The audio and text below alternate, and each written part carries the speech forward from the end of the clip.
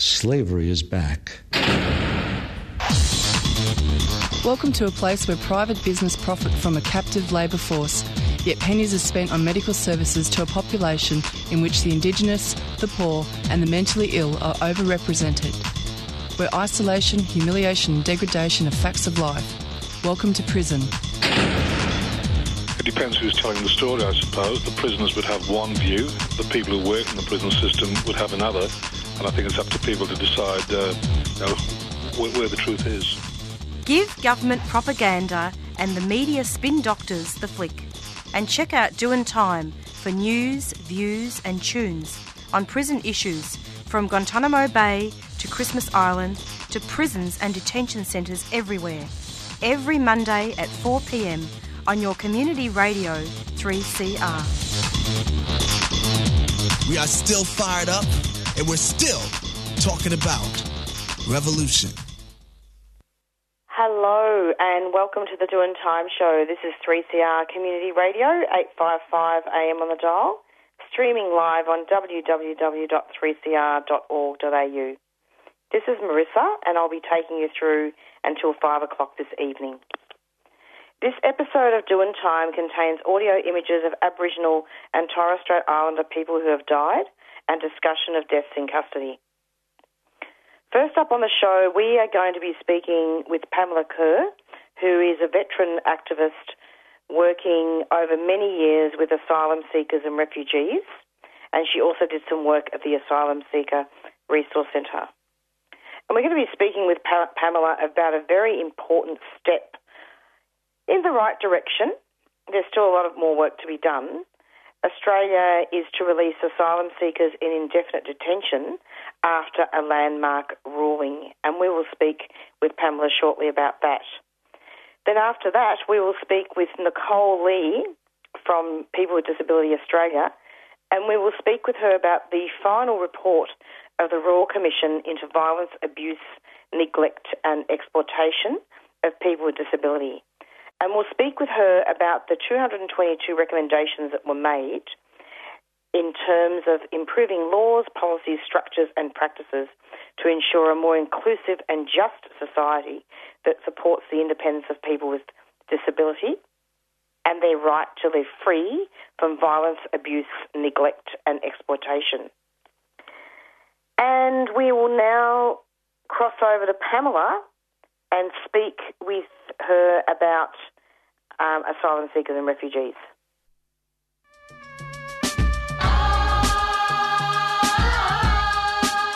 Rising Tide invites you to join the People's Blockade of the world's largest coal port from November 24 to 27 at Mullabinba, Newcastle. 1% of global emissions are from coal shipped through the port. We are in a climate crisis. It can't continue. Thousands of people will gather to demand no new coal and an end to coal exports by 2030 and alternative secure jobs for coal workers. Get on the water or chill out on the beach with live music and more. Register your interest at risingtide.org.au/blockade and we'll get in touch with you. Rising Tide is a 3CR supporter. Change has to come. Change has to come. Change has to come. And in case you've just tuned in, this is the Doin' Time show, 3CR Community Radio. And I'd like to welcome a very honoured guest, Pamela Kerr, and she is a well-known activist, and we're going to be speaking with her about a landmark court ruling that paves the way to end the indefinite detention of asylum seekers. Hello, Pamela, welcome. Hi, Marissa. It's really lovely to have you.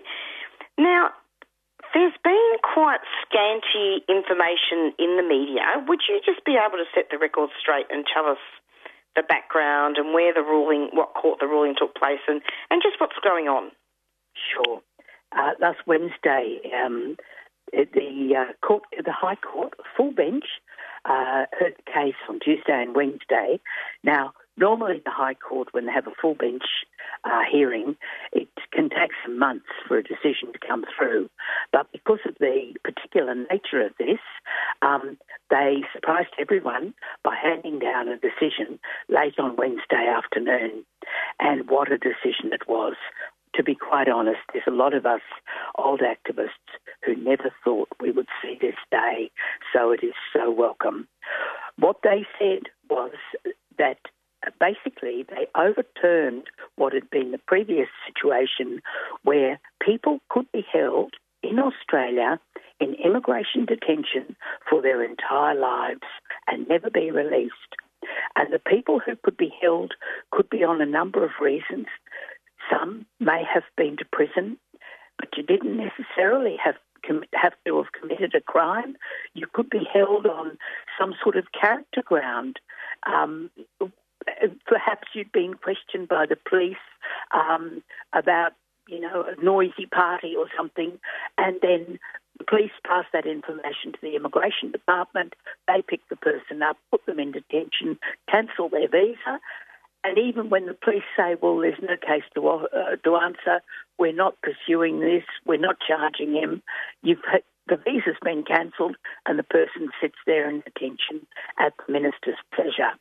And this has been going on now since the Al-Kateb decision back in 2003-04, when a Palestinian man who could not return he'd actually been born in Kuwait of Palestinian refugee parents.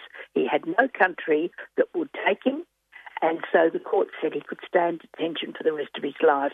Now, overturning that last Wednesday means that we had, and we still have, hundreds of people in detention, in indefinite detention, meaning they're just sitting there, they don't know when they're going to be released, and they're dependent upon the minister releasing them. So what happened, which is very rare in the immigration department, they got their act together, and on Friday we started to see the releases. We held our breath. There was great nervousness all round. Inside detention, people were waiting and hoping that they'd get the call. We in the community waiting for a call from someone we'd known for years and years. And so Friday and Saturday and even Sunday, 80 people were released from Yonga Hill, the detention centre over in WA, from the Bita, the one in Brisbane, from Villawood, the one in Sydney, and from the Mitre down the road here in Broadmeadows. It really is a miracle. So even from Mitre? Yes, even from the Mitre. And so people came out. Now, some of them were lucky, they had family, and they went home to family. But many, of course, don't. And some of them had been in detention up to 11, 12 years, So anyway, some were released on no visas, but the visas are being fixed today. Others came out on bridging visas. Now, their bridging visa are, the immigration, I won't go into it because you know how complicated it is. Nobody can understand it except lawyers, and I'm not a lawyer. But it does mean that we understand that they will have access to work rights and to Medicare and Centrelink. And they will not have a permanent visa, but they will have a visa that is called a return pending. It sounds frightening and it is insecure, but there is no requirement that they arrange their return. So, it's not perfect. Nothing's perfect except get rid of this bloody system. But what it is, it's giving people a chance of life. So, prior to this, laws allowing indefinite detention of asylum seekers have shaped Australia's border politics for the last 2 decades. So the government was routinely holding people for prolonged periods of time, wasn't it? Some for over a decade. Yes. And, we need to remind people this. I noticed that the opposition, of course, are carrying on as these people are going to come out and do some heinous crime, blow up the world, which is, amongst the people, yes, there are people who've committed serious crime, and there are others who haven't at all. But, this is the way it is. In Australia, if somebody commits a crime and is found guilty and they do the time, they then come out and they restart their lives. Correct. And why shouldn't these people too? They're human beings too. The other thing that I think it's important to note that back, about 8 or 9 years now, there was a group of people in detention. There were about 38 from memory, 38 or 39, who were said to be a security risk. And they couldn't be released because ASIO and everybody said they were a security risk. And they sat around in detention, and most of them were Tamil, but there were a couple of others. And this went on until the government really couldn't bear it anymore because they were being so roundly criticised, particularly from the international human rights sector. So they sent in an ex-judge to re-examine their cases. And what did she find? They were no longer a security risk. It's just like waving a magic wand. So they were released slowly, here and there. And, not one of those persons has created a problem. They're living in the community, they're working, some got married, some have had babies. They don't have proper visas, but they have a life. So, over the 20 years, we've seen this sort of thing happen before. And also, we shouldn't forget, Marissa, as you know only too well, people die in prison. Yes. People die in detention. And I have lost two friends, two men I knew, one died on Christmas Island and one died on Manus. And they were there in indefinite detention. Both had been found to be refugees. Both should have been released, but they weren't. They were caught in this indefinite detention trap.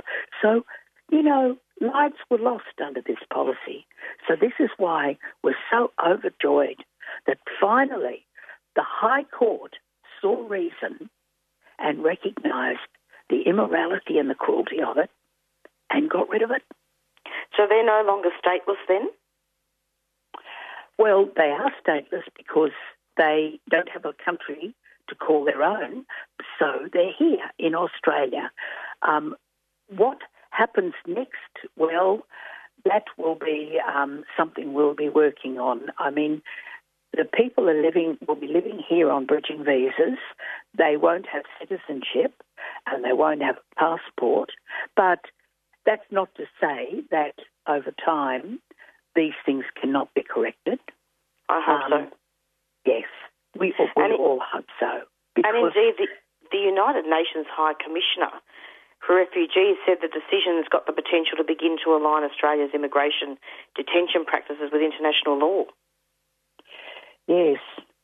It's a pity that some of these agencies weren't more outspoken over the last 20 years. But anyway, we have to be glad that they can see the light when it, dawns on them. I mean, the people we have to thank for this, first of all, the people who held on, the courage and the determination to believe that one day they'd be free in detention. And, they've gone through bad times. Some have been suicidal. Some have been really physically and mentally unwell, and they held on. And the other group, other lawyers, not too many people talk about lawyers, but these, over the 20 years, lawyers have consistently trawled through the legislation. And some of them have gone to court with the cases and tried to challenge and overturn this and have been unsuccessful. But it hasn't deterred them. They keep at it, and finally there's a group of lawyers who've been able to unpick it to the extent that the High Court judges, the full bench, recognise the case and have overturned it. Pamela, thank you so much for coming onto the program. Do you have any final comments before we finish? No, look, I just urge people when they've, we all know people saying, oh, gee, who are these people that are going to come out? What are they going to do? Just remind them they're just people like us. And that it is unfortunate politics in this country to beat the drum and carry on as though people are a danger and a threat. Give them a break and let them make a new life. They're people like us. Absolutely. Pamela, thank you so much. I'm hoping to, do another update at some stage. This is really good news. Thanks a lot. Okay. Yes, good news, and there's not a lot of good news about, so this is great. Absolutely. Thanks so much.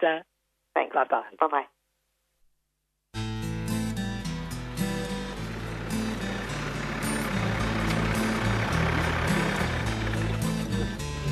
Okay, this is a logging operation. Any person found within this coop is offending. Can they please leave? You're allowed no closer than the bridge down the track there. Any person that's found in the coop will be arrested and charged. I direct that you all leave now. Gecko's turning 30 and we're having a party. The Goongra Environment Centre has been fighting to protect East Gippsland's forests since 1993 and we want to party with you. There'll be music, performances, food, drink, old friends and new friends. What better way to celebrate the end of native forest logging in Victoria? From December 1st to the 3rd in Goongra, East Gippsland. To find out more, go to gecko.org.au. Gecko, 30 years fighting for forests. Get down to the party. Celebrate with us. A 3CR supporter.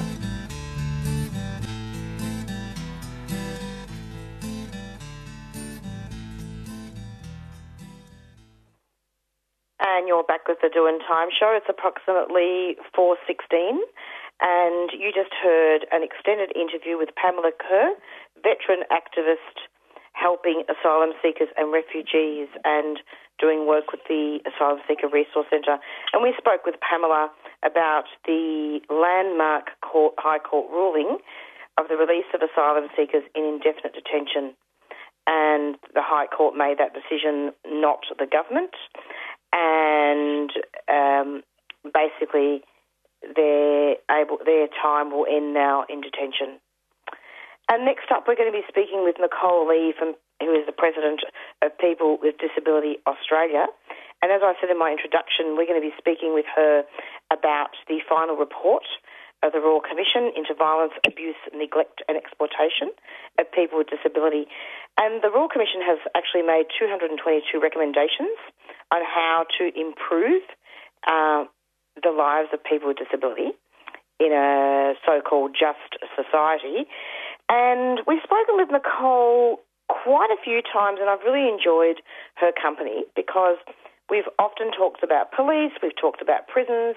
I've talked with her quite a lot during the Royal Commission, the duration of it, and we've also spoken a little bit about First Nations people and how they have been in prison a lot. She wasn't representing them, of course, but she was talking about the disability aspect of it. So the inquiry had a strong focus on the human rights of people with disability. Hello, Nicole. Welcome to the program. Hey, thanks for having me on. It's so lovely to have you. Now, are you able to speak up just a tiny bit? Yes, I can. Lovely. Or I can take my AirPods out if that helps. That's lovely of you. Thank you so much. Now, Nicole, I know that this report was actually released in September and there were some amendments made sometime in November. Could you just talk a little bit about, give an overview of the report and speak about some of the recommendations? Okay, so like an overview of the report, I guess, there's 222 recommendations, which, it doesn't seem like a hell of a lot of recommendations considering this has to span violence that is experienced across the course of our lifetimes in multiple different settings for multiple different diverse communities as well. So in that regard, there could have been a lot more, personally, in my opinion, but let's not go there on that one. So some of the really good stuff in the report is, a calling for an end to group homes, even though the timeline is about 15 years, which doesn't seem quite soon enough, and it's a little bit difficult to kind of see that happening, I guess, considering some of the discourse that's come out since the Royal Commission report was released. There was recommendations around ending segregated education, and again, that's got a 28-year timeline, so that's a really, really long timeline. So, several generations of children will be subjected to segregated education and potential more violence and abuse before we get to a point where we have an integrated school system.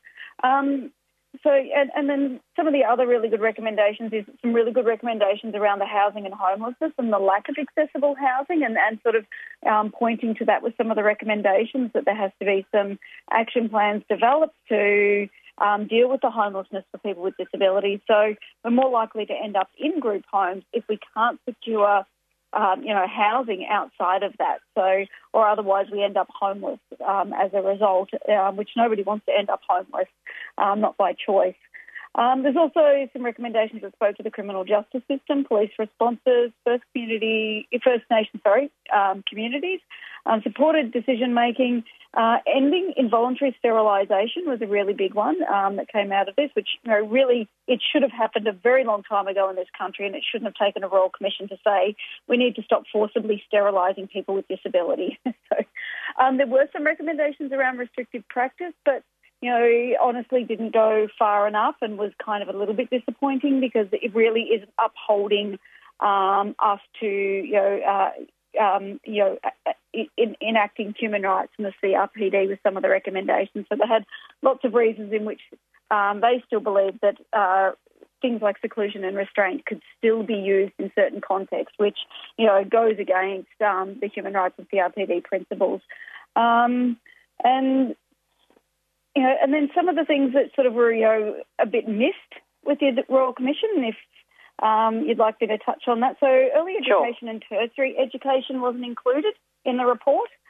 The ending of segregation was a little bit ambiguous because they were very strong and we need to end segregation. But then they also put in a recommendation around building new schools that would be nearby mainstream schools. So they contradict each other.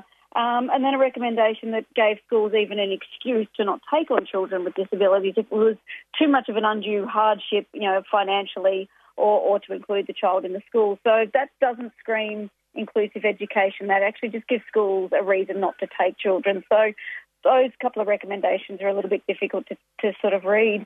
And then we go on to gender-based violence. There's only about 5 recommendations in there and none of them referred to sexual violence at all. So that was disappointing to see. But they have called for a 5-year plan for women and girls with disability to end violence against women and girls with disability, which, we've been advocating for many years for us to be fully included within the Women's Safety Plan and not be a segregated tack on to the Women's Safety Plan. Because, a standalone disability plan to end violence against women and girls with disabilities is not going to capture the diversity of our community. So that's why we need to be embedded throughout so that all services are accessible for women and girls with disabilities that are experiencing violence. So, and also to see no recommendations in there in regards to, the alarming rates of sexual violence against women and girls with disabilities, especially when the Commission found that 46% of women with cognitive disability and 50% of women with psychosocial disability have experienced sexual violence compared to only 16% of women without disabilities. So that's huge. And to have no recommendations is a bit of a glaring omission. And then, some of the recommendations on restrictive practice, they talked about legislation around, when it can be authorised.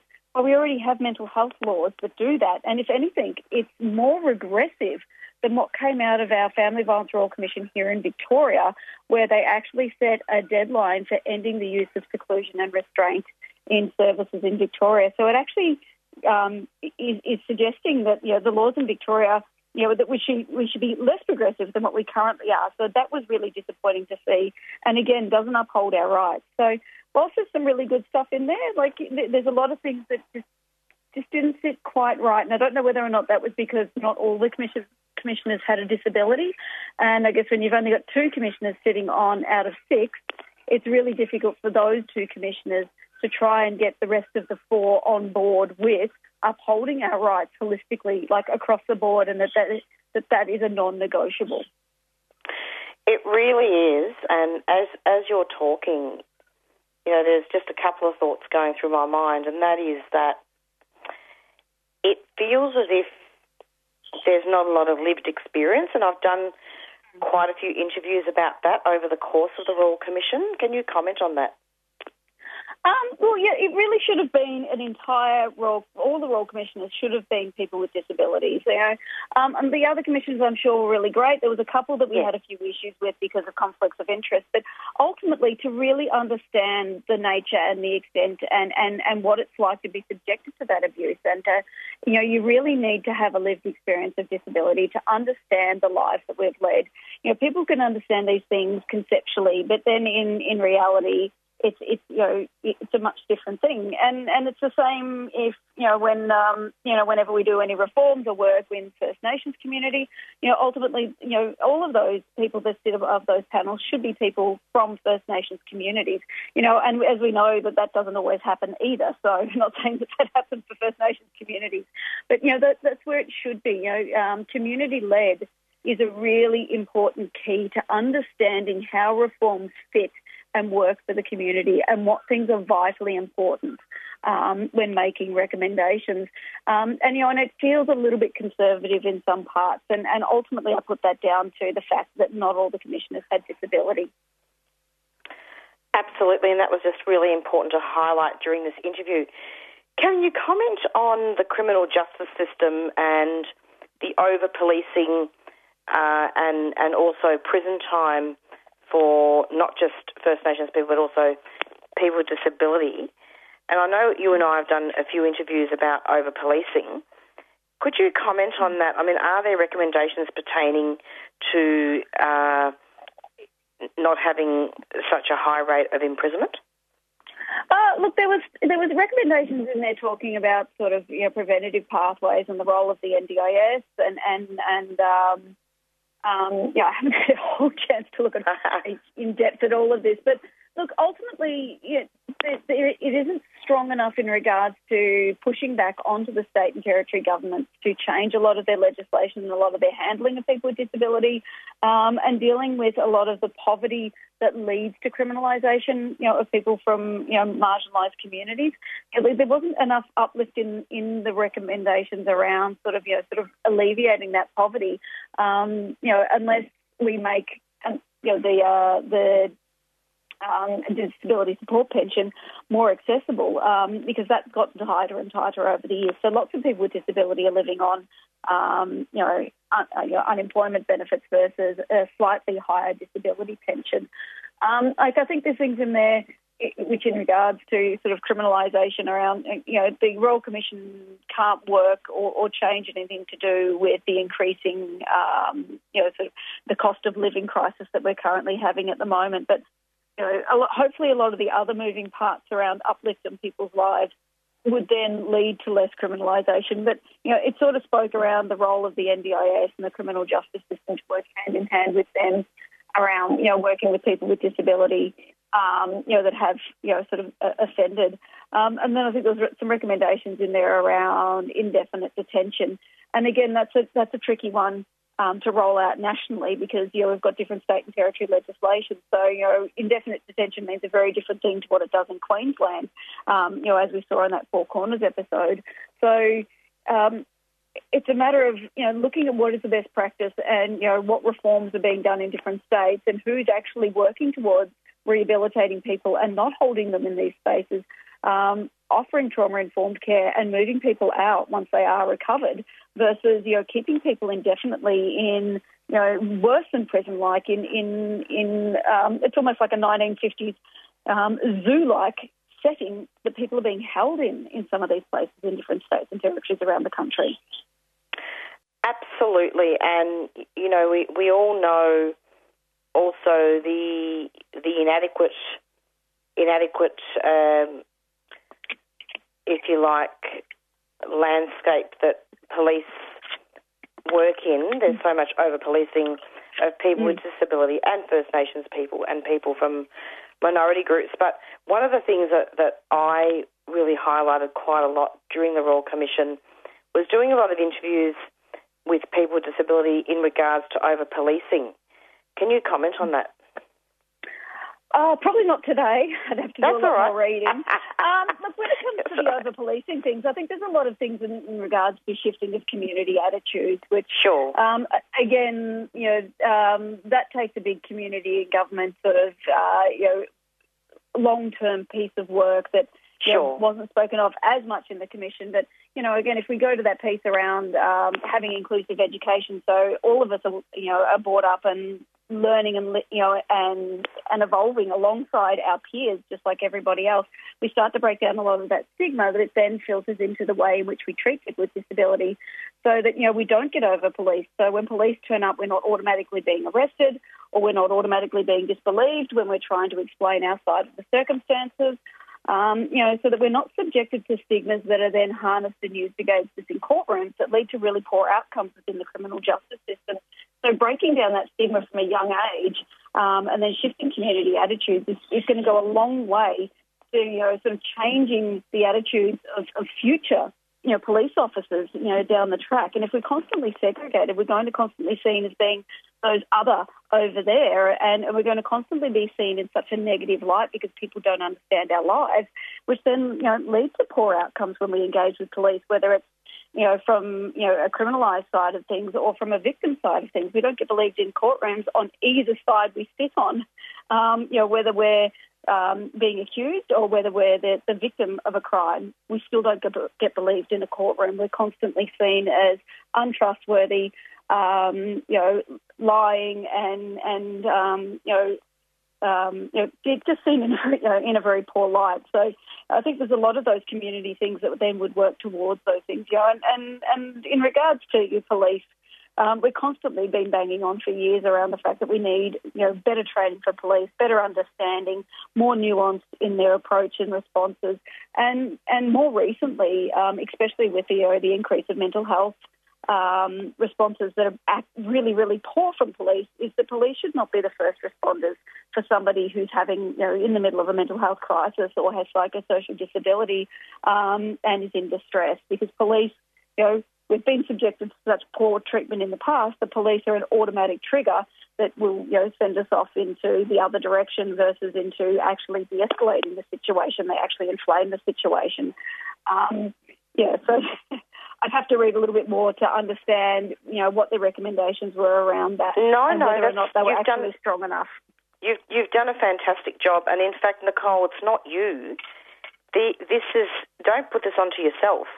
This is about the fact that the recommendations are not strong, isn't it? It's not about... You're doing a fabulous job explaining what the recommendations are. They're just not strong. There's some really good ones in there, but then it sort of then splits into conservative. And again, all I can see is that is just the product of the fact that you had 2 commissioners with disability and 4 that didn't, and there was tension within the commissioners.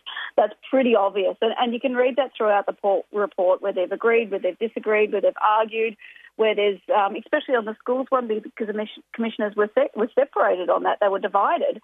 And then so you've got really strong recommendations, unfortunately with a very long timeline, but then you've got recommendations that then contradicted the ending of segregated education. So it's a little bit unclear, and I'm hoping we will definitely be working towards that ending segregation, and we will absolutely have a pathway that works towards eliminating segregated education.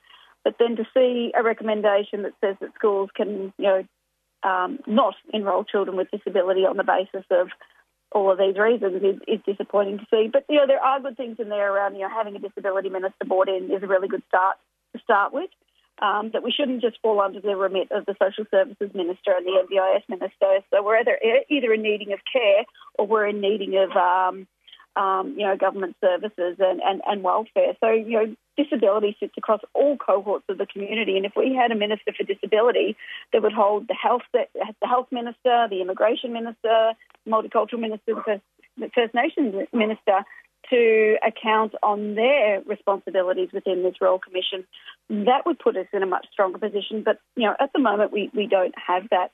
And then some of the other really good things, which fingers crossed we do actually get it across the line, is things like a Disability Discrimination Act to be sort of the Disability Discrimination Act to be overhauled to make it more usable, because it's not very easy to apply at the moment, and also a Disability Rights Act, which would actually hold all these different government, federal sectors, things like Centrelink and everything, to account to actually abiding by the Convention of the Rights of People with Disability. So that would be a really, really strong position and a really huge win out of this Royal Commission if we got that Disability Rights Act in there. And I know they're talking about bringing in a Human Rights Act, but you know what? For once in my life, I want to be greedy. You know what? I want double layer of protection for our community, because we've got, so much further to go than the rest of the community to get up to equal, that for now, until we have a safer community, we actually need an extra layer of protection to make sure that our rights are being upheld, because I don't trust that the Human Rights Act will go far enough in protecting us. It's actually true, and I hope that I'm not taking up too much of your time, Nicole, but it's just so important to talk about these issues rather than just in the mainstream media parroting the recommendations. We need to actually talk about it from a lived experience perspective, isn't it? Yeah, absolutely. And the other thing, from government response is that, they're setting up an intergovernmental sort of task force, which is fine, but they won't have their response until early next year, so maybe February or March. That's a really, really long time for the community to wait. What would be really great is if they could, do an early response in, committing to some of the recommendations early ahead of that report out of this task force. Like, there's some really easy recommendations that they don't need a task force to deliberate over, whether or not they do or do not do certain things. So, the Disability Rights Act, committing to ending forced sterilisation of people, strengthening the Disability Discrimination Act, developing the Independent National Disability Commission, creating a new federal government portfolio, dismantling the barriers to inclusive education, open employment, and addressing issues with housing, and reviewing the DRC's recommendations on restrictive practice and going back to one of the earlier reports that was handed to them that gave them an 8-point plan around eliminating restrictive practice versus, the recommendations that we got. So there's some really, really easy early commitments the government could kind of make at this point in time ahead of that task force coming out with its much more detailed response. And that would give the community a little bit of certainty around that action is being taken, that the report isn't just going to sit on a shelf and collect dust, and that report is being taken seriously, and protecting our lives is also being taken seriously. So basically, from the cradle to the grave, at the moment, a person with a disability in some ways will find it challenging. Like, for example, the involuntary sterilisation comes into effect here, so that still hasn't been addressed. And then you've got school, where a child with a disability is more likely to be bullied or not have access to education, proper education and supports.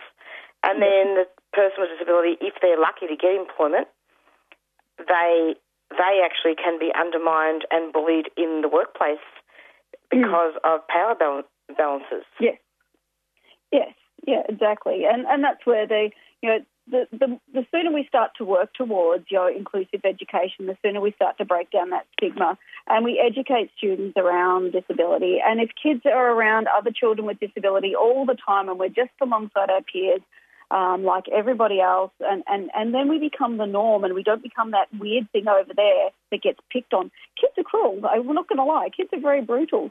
But the more they see us as one of them in the playground, in the classroom, the more likely we are to break down, those attitudes from a really, really young age. And as the Commission sort of uncovered and pointed out, is that we're more likely to go into, sheltered workshops if we go to special schools, and more likely to end up in group homes if we attend special schools. So, that inclusion piece then breaks down, being segregated, at multiple different points throughout our life. And the things like the Disability Discrimination Act, making that stronger, reevaluating that, making it stronger, putting the onus back on the service to not discriminate versus us to prove that we were discriminated against, shifting the balance of power with that act, with that bit of legislation, will actually mean that, hopefully, for a lot of us who have been discriminated in the workplace will actually have a mechanism that will hold them to account. Whereas at the moment, with the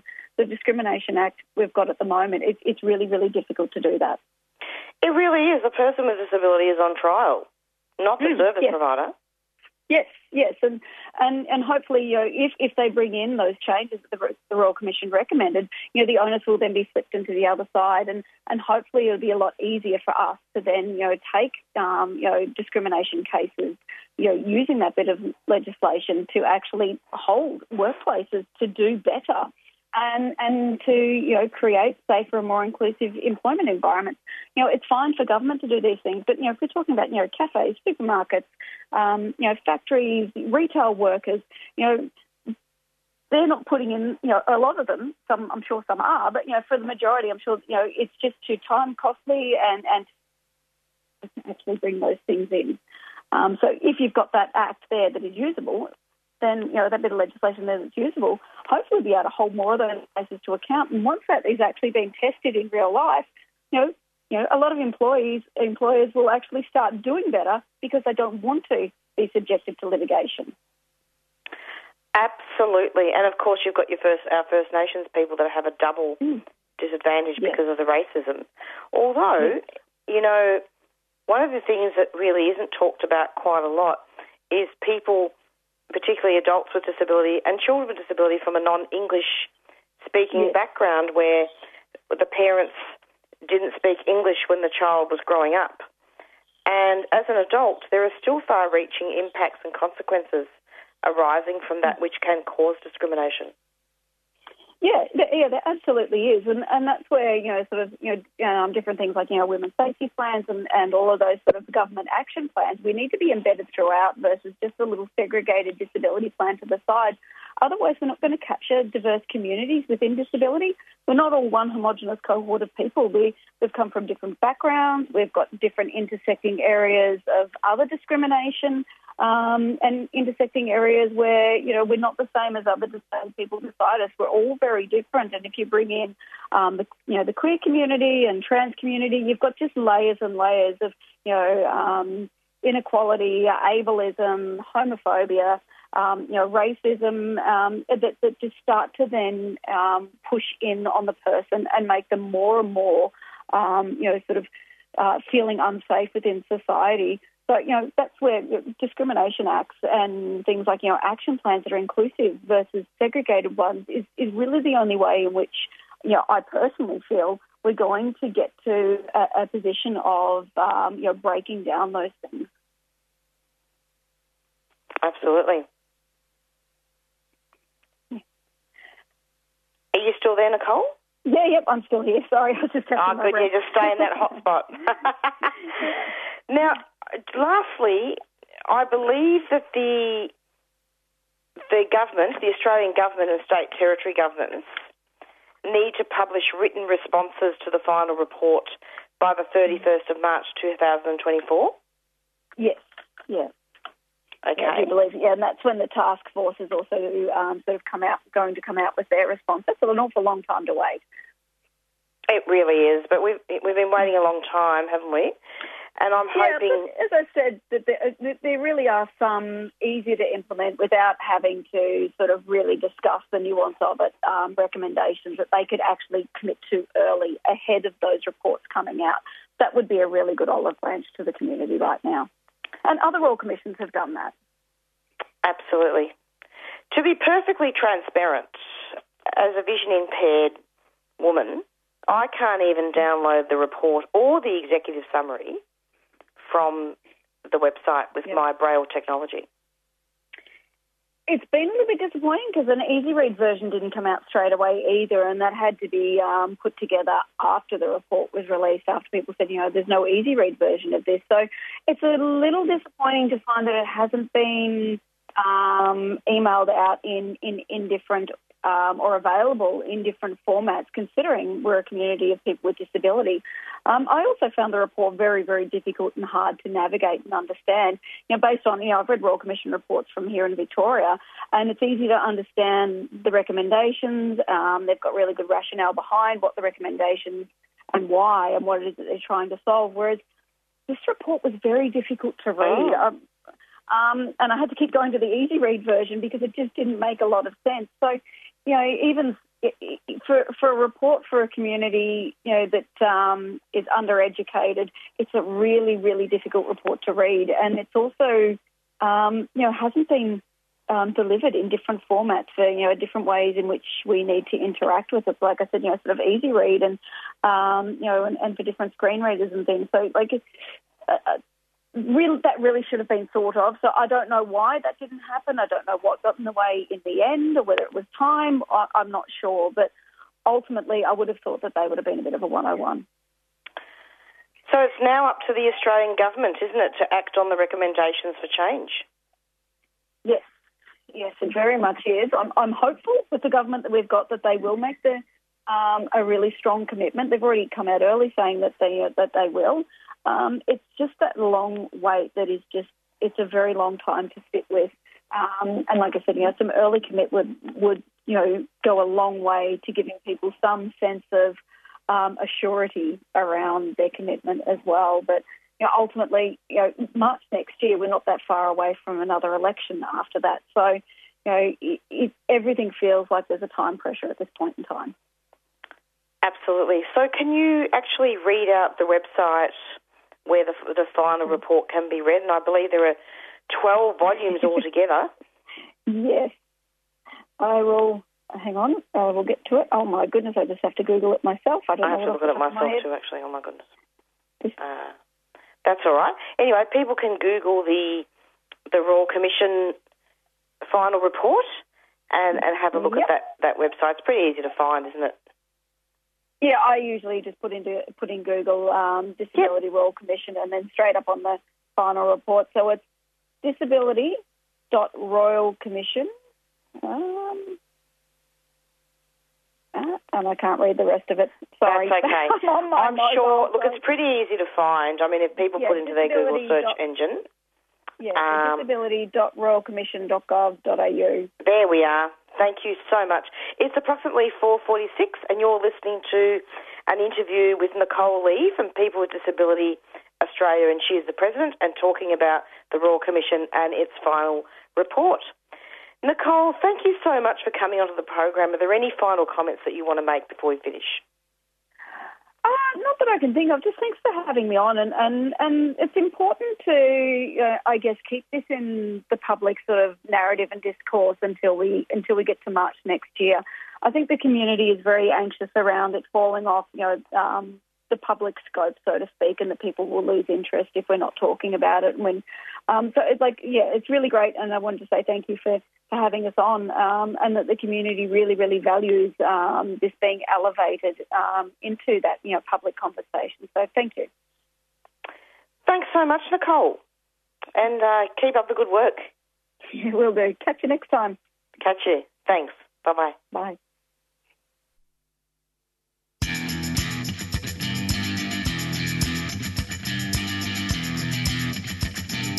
Disabled people are worth every bloody penny. I'm okay with spending money on the supports that we need. There's more than 400,000 people who should be on the DSP but are on job seeker instead. I've got a life to live. I've got commitment like everybody else in society.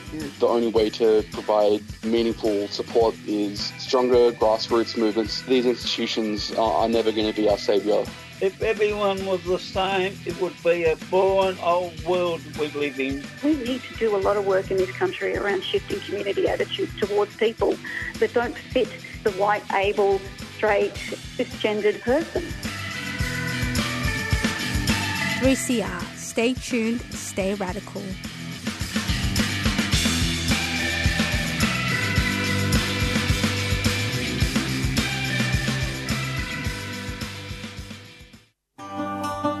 Stand in solidarity with Palestine this Sunday. With the most devastating attack ever launched on the people of Gaza, it's time for all of us to stand in solidarity with the Palestinian people.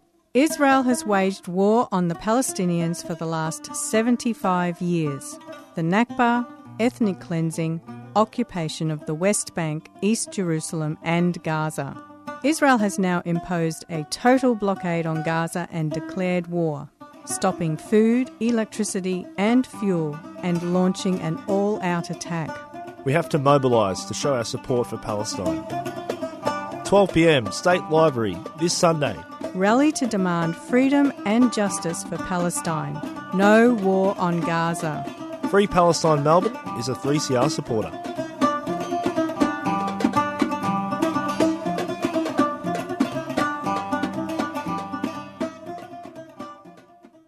I found you by the water. I found you on this shore. The whitest and the purest thing I think I'd ever saw. I held it to the horizon, lighter than a feather, just like the ones that you once held together.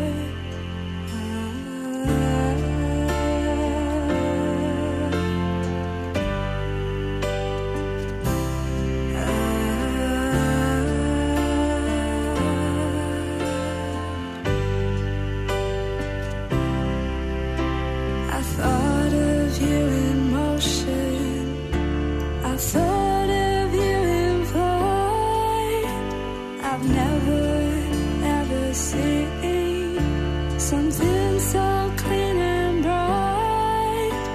The purest thing I've ever seen. Untouched but once gave life. Once breathed, once present, indelible.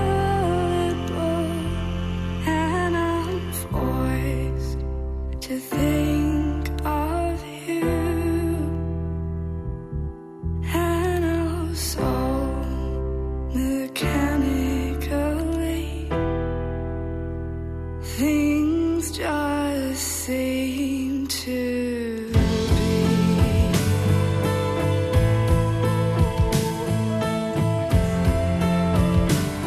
Forced to think of you,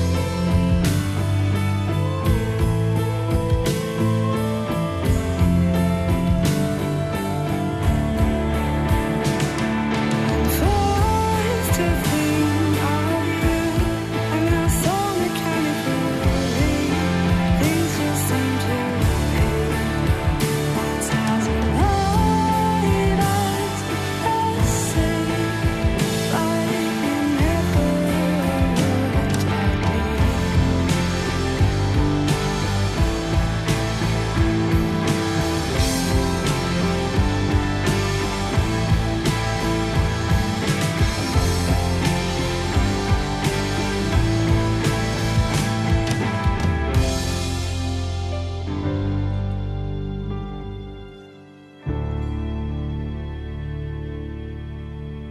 I'm forced to think of you and how so mechanically things just seem to be.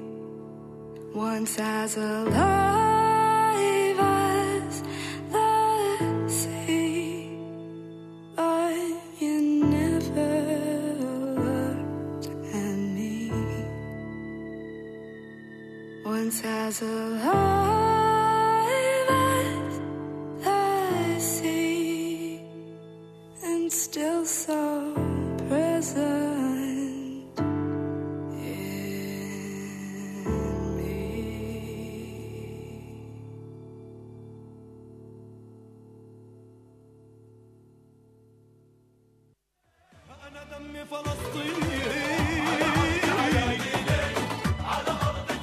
What's taking place in Palestine is horrendous. The people of Gaza, who have survived ethnic cleansing, 3 wars and a 16-year siege, are now facing the biggest attacks ever mounted against them. This will only stop if governments like ours demand that it stop. Here are some ways that you can keep yourself informed and involved. Listen in to Palestine Remembered every Saturday morning at 9:30 a.m. or listen to the podcast. Join the APAN mailing list at apan.org.au for updates, news about actions you can get involved in and where you can donate to provide humanitarian assistance. Listen to other news and current affairs programs on 3CR that also cover Palestine. The oppression of the Palestinian people has been going on for 75 years. It has to stop. You can be part of making that happen by staying informed and active. APAN is a proud supporter of 3CR.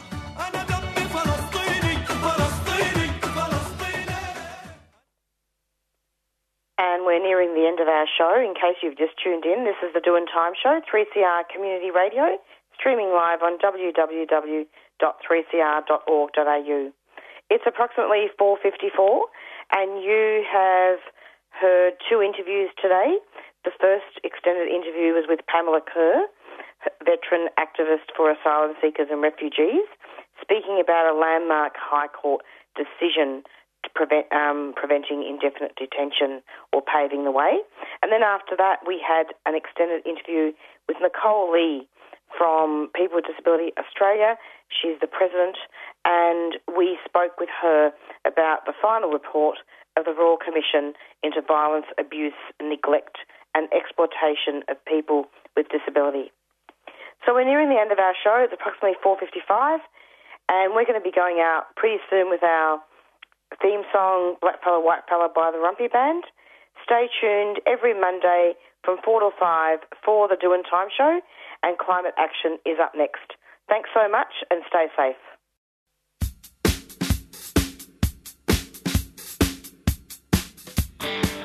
You've been listening to a 3CR podcast produced in the studios of independent community radio station 3CR in Melbourne, Australia.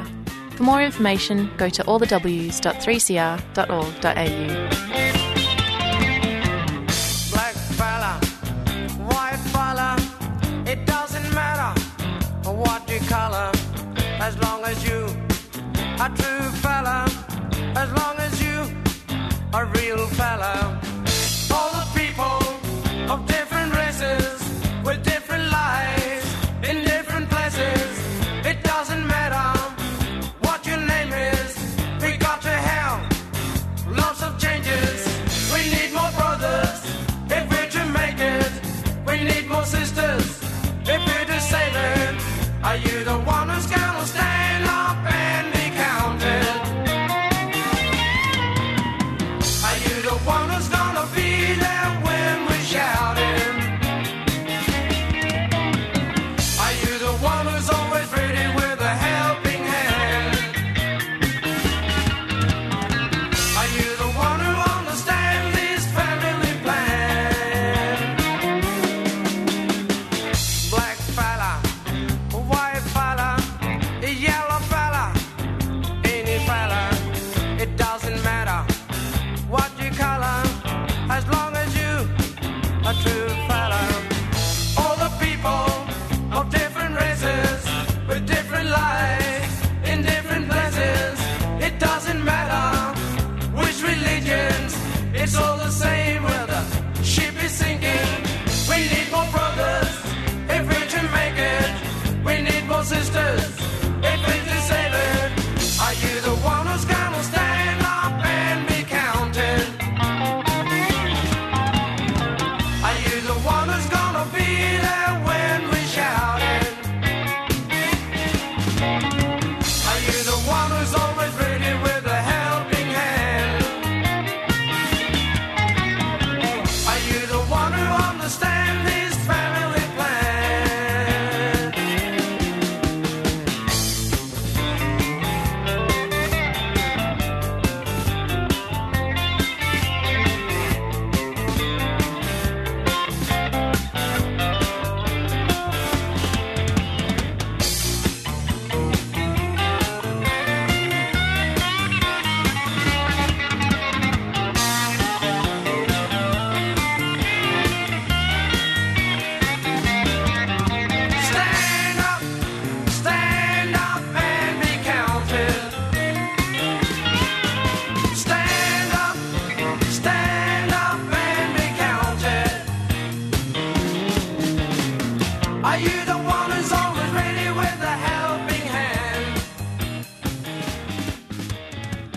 you the one?